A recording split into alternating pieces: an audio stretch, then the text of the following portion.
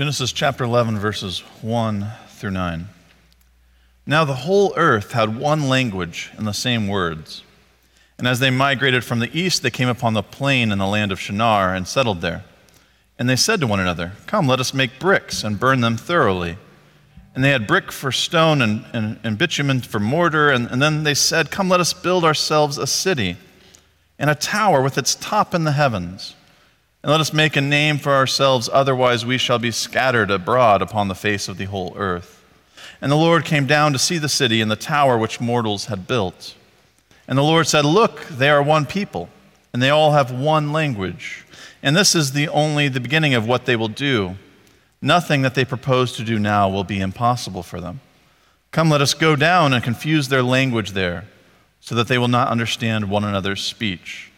So the Lord scattered them abroad from there over the face of the entire earth, and they left off building the city. Therefore it was called Babel, because there the Lord confused the language of all the earth, and from there the Lord scattered them abroad over the face of all the earth. We are in a series exploring faith and science, and this week we are talking about exploring bias. And bias is that tendency or inclination or prejudice, as you do varying levels, that tendency, inclination, or prejudice toward or against something or someone. And thinking about faith and science, bias is definitely important for science because you're trying to figure out how to eliminate all the variables, get a controlled experiment where there's no bias so I know the answer to the question I'm looking for. And I want us to start our conversation into bias by hearing a story. This is a story about Joseph L. Graves, Jr., an African-American Christian and scientist.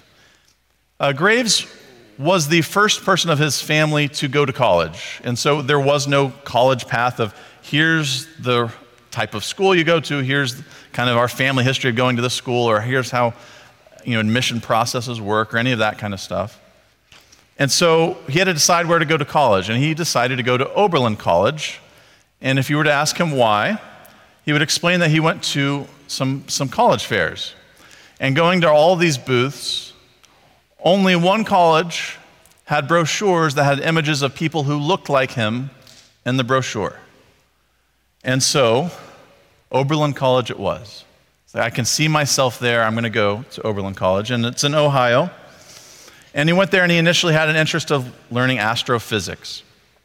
And so his freshman year, he took a course that sounds really fun on the difficulty level, Advanced Mechanics and Relativity. And so he struggled along with a lot of his peers to make it through this course and got a C+ in the course. But what made that unique for him was that on his final exam in red ink, a professor had written, "You have no talent for physics. You should never take another physics class at this college." And that would be startling, right? That's not a great day. And what Joseph learned was he learned that there was only one other black student in the class, and the other black student got the exact same message. You have no talent for physics. You shouldn't take another physics class at this college. And they had peers who struggled in the class, but did not get this definitive statement that they are not talented enough to do this topic. And so, even though this college had the ability to represent someone like Joseph on their brochure, it doesn't mean that there weren't still biases at work, prejudices at work that would still be a part of the experience there. I have to tell you, the other student in the class, the other black student who got that message, he went on to ignore this warning and got a PhD in plasma physics and an appointment at MIT, perhaps using this statement as a challenge. But Joseph decided to switch into biology, and he became the first doctorate in evolutionary biology by an African-American student. And he is now an associate dean of research and professor of a school in North Carolina. How is it that a field even that is so prone to looking for, let's examine all assumptions. Let's make sure that we understand all the factors, and let's find the answer to this or that question. How are they still able to have so much bias that changes the way that they teach, the way that they affect students? How does this happen? Well, the news flash is every single person is biased. We like to ignore that fact, but this might be more hesitant at first. But if you want to repeat after me, I am biased. I am biased. You might not sound convinced yet, but wait. Bias forms because our brain can't process all of the information that floods over it at any given moment. We have more sensory information. We have more things that we hear. We have more experiences than our brain that can think about those experiences can do with. It's going too fast. And so our brain has to very, very quickly say, are you an enemy or a friend? Am I safe or am I in danger? And it's doing that in a split second before you have the ability to think through, wait, is that right or not? And so these split second judgments create a lot of our biases. And so I want to give you an experiment example, how quickly this works. How do you react to this?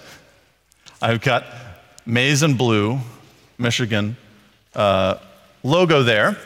Some of you immediately when hearing, whether you saw it or whether you're hearing this, when you hear Maize and Blue, you immediately have a strong supportive reaction. You're having positive feelings. And some of you are booing, either internally or out loud. Some of you, maybe you're family or friends of mine from another state, I don't care, right? Maybe you have no baggage or interest in this kind of Michigan State rivalry. And there's nothing like good or bad in this. It's just your brain, through experiences, has made decisions about how you're going to react to certain stimuli. And so when you see the blue and maize or you see green and white, you might have a reaction, and you aren't thinking, I want to have a positive reaction or I want to boo and be upset. It just is a part of ourselves. And it happens in a lot of ways that we experience the world, and we aren't thinking about those things. You might smell your favorite food, right? And you start salivating, you start getting hungry. But if your friend next to you had a stomach bug when eating that food the last time they had it, their body is going nauseous, and they're not deciding to feel nauseous, and you're not deciding to feel hungry. Your brain is just making that decision before you've even thought about it. The same thing goes with people that we meet. There's kind of a phenomenon about, if you go to a counselor or a therapist, you might find their presence, their appearance, their demeanor really comforting. But if I enter that room and I had someone who hurt me in my life who looks like that person, I might be really closed off. And I might not even know why I'm closed off. I might not have processed that yet. But our brain goes through all of these judgment calls, creates all these biases positively or negatively without us even being able to think about it. It happens in a snap. And so I am biased, and we are all biased, though we're biased in different kinds of ways. I don't know if you've ever seen those kind of filters of light, like you can get different colors of filters, and it's maybe a square or maybe it's a circle. And if you shine light through it, only that color of light makes it through. So if you've got a blue filter and you shine white light, which has all color wavelengths in it, only blue light's going to make it through. Or if you shine a blue light, only blue light's making it through. But if I shine like a red laser pointer, that blue filter stops that red light from getting through. It's this filter that keeps it from making it to the other side. And some of us, we've got certain kinds of biases that have been a part of us, that they're like those filters that we just don't let information get past to our thinking ourselves because we have certain filters. And your filters might be affected by your age or your ability or your education level, your religious community, your race, your gender. All sorts of things give us certain kinds of lenses and filters that we don't even realize how often our brain is making all of these judgments for us. And so bias is just a fact of life for us. What becomes dangerous is when we leave them unexamined, when we don't think about the blinders, the filters we've put up in this world that we don't see. And so 2 weeks ago, which actually I think 13 days ago, a research study came out that was just crushingly sad. A research study came out that was researching mortality rates of infants. So children born at a hospital, did they survive and make it out the hospital door? The study found that in the US, black babies die 3 times more often than white babies, which is just staggering.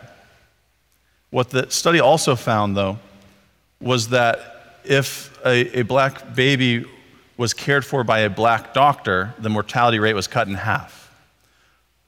That somehow having someone who sees you and maybe in a different kind of way creates a significant level of difference to your survival rate, which is just, I don't even know what to do with that. One of the research authors, Brad Greenwood, said, "I don't think any of us would suggest as co-authors that the results are manifesting as a result of malicious bias on the part of physicians.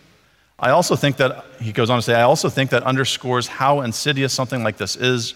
Children are dying as a result of just structural problems," end quote.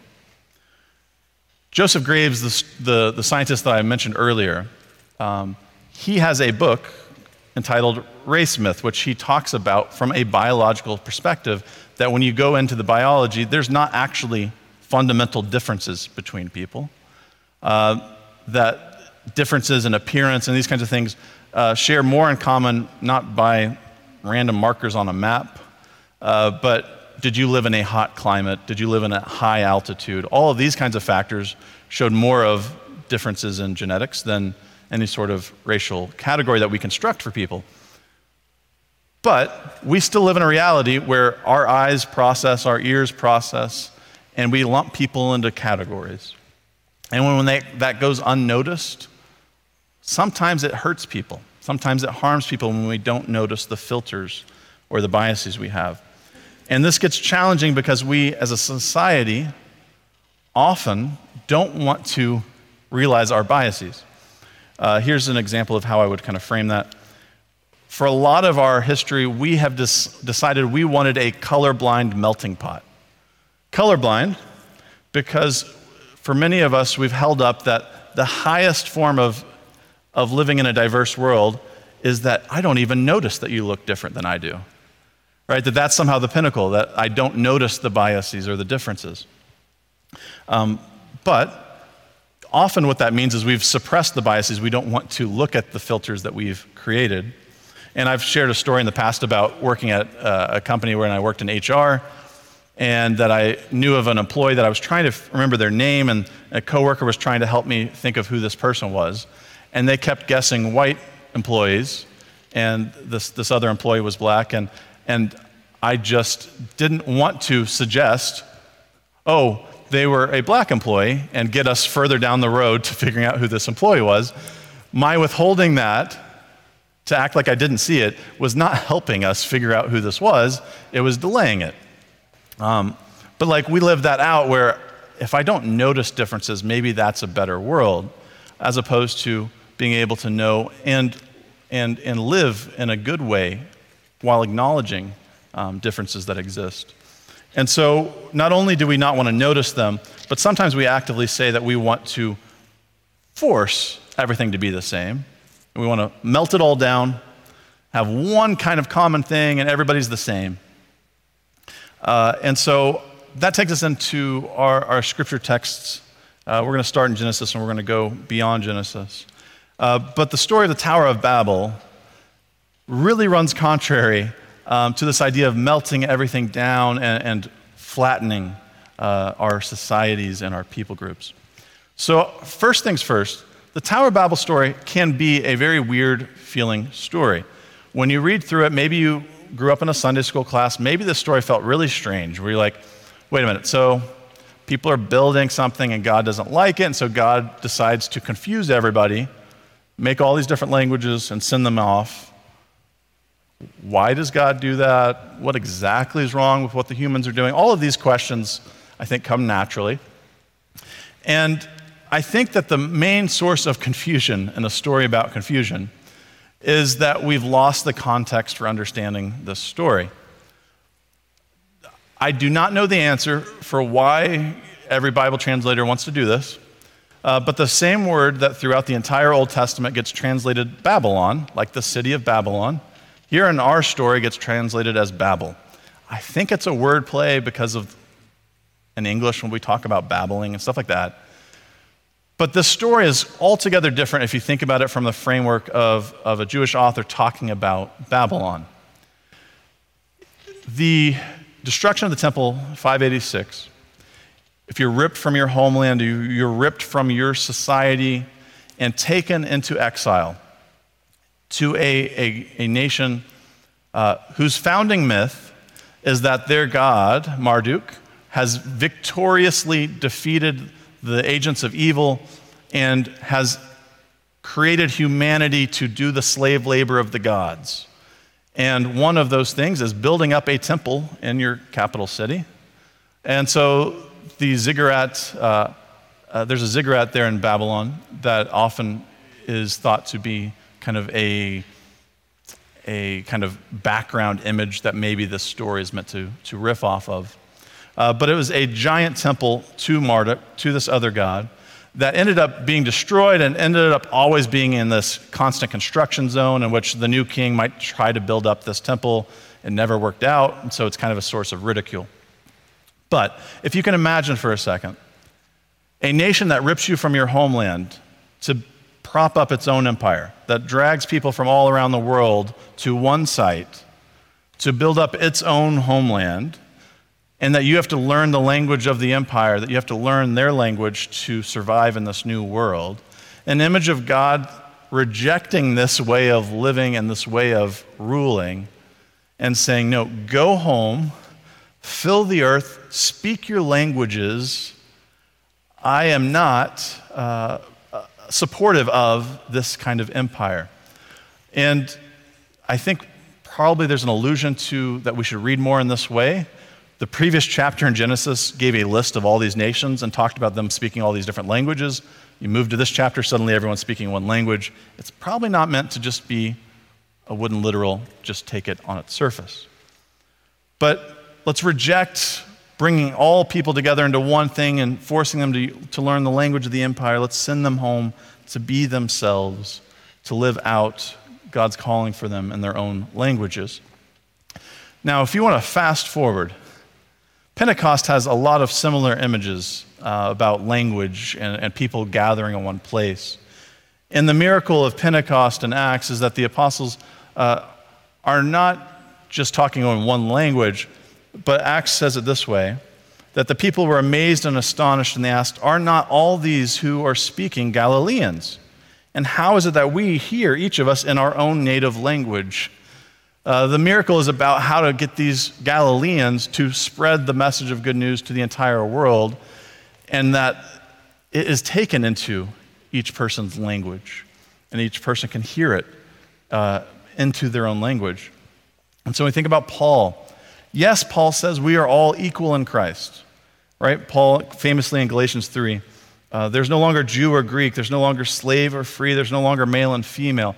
In Christ we have unity. But that doesn't mean Paul ministered with blinders on. I love 1 Corinthians 9. It's a little bit long, but I think it's worth reading here in 19 through 23. Paul says, for though I am free with respect to all, I have made myself a slave to all, so that I might win some more of them. To the Jews I became as a Jew in order to win Jews. To those under the law I became as one under the law, though I myself am not under the law, so that I might win those under the law. To those outside the law, I became as one outside the law, though I'm not free from God's law, but I'm under Christ's law, so that I might win those outside the law.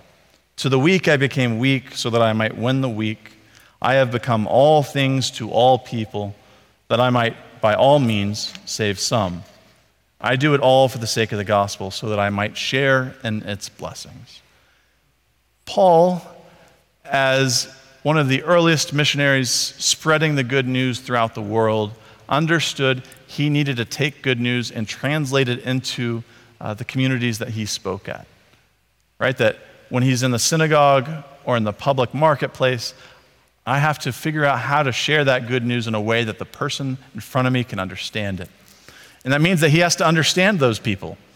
And I love, there's so many great images, in Acts, and Paul seeing that statue to the unknown God out in the public space, and saying, all right, I can use that. I can talk about there is an unknown God that you don't know, and let me talk and tell you about that God.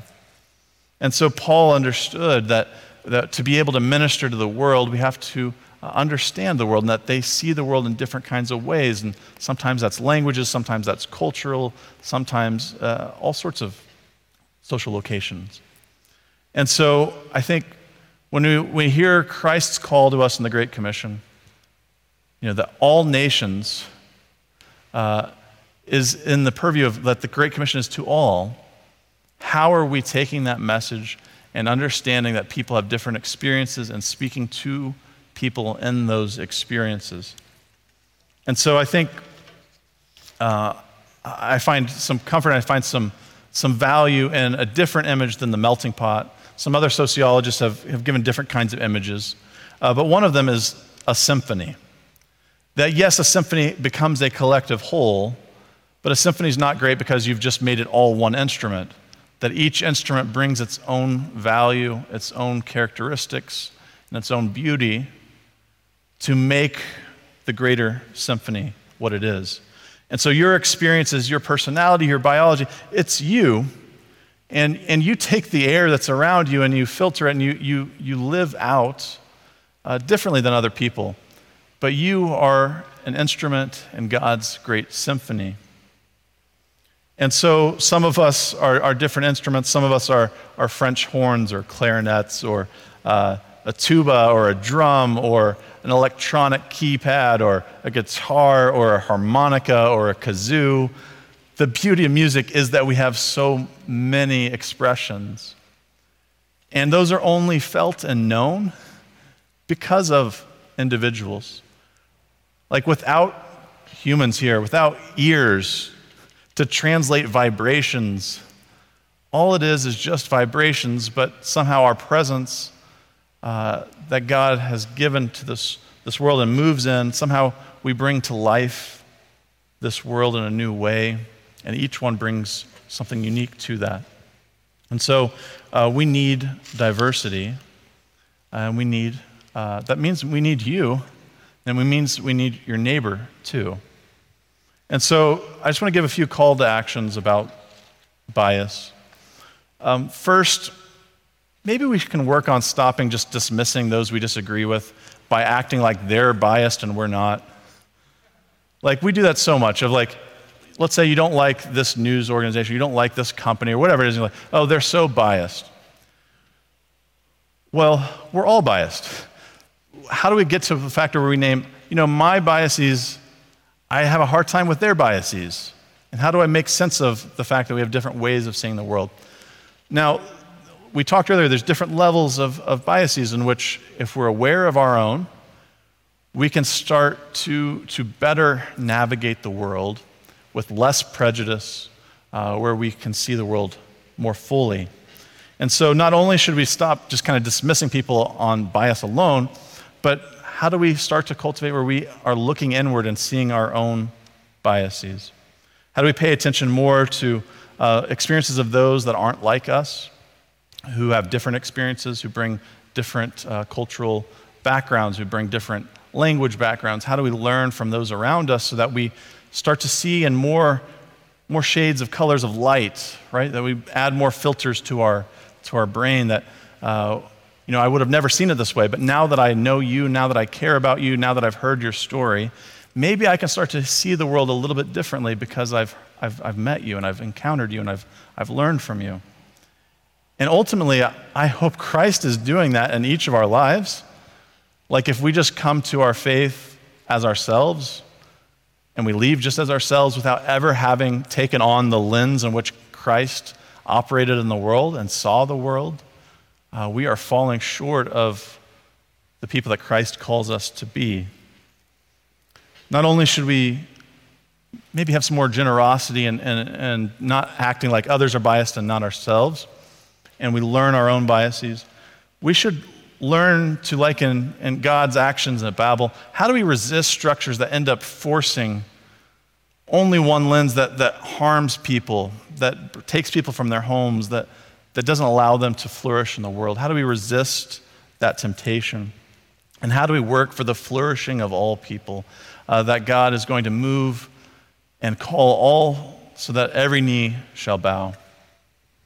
And so may we look with new eyes at this world around us.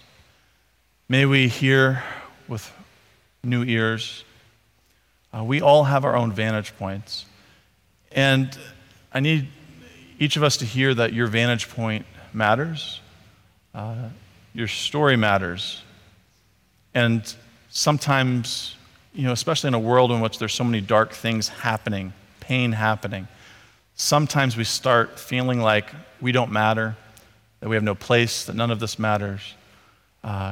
You are an instrument in the divine symphony that God is bringing inspiration to, and you are an important part of this creation. And so is your neighbor.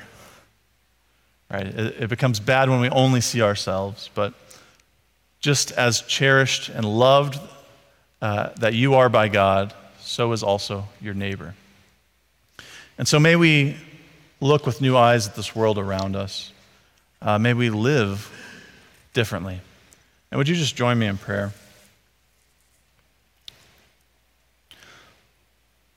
Lord, we know that there are times that we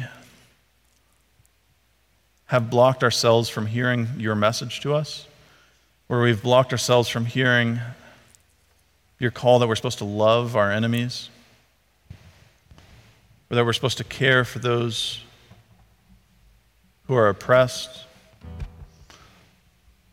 Lord, help us to have the ability to hear and to see you at work in this world.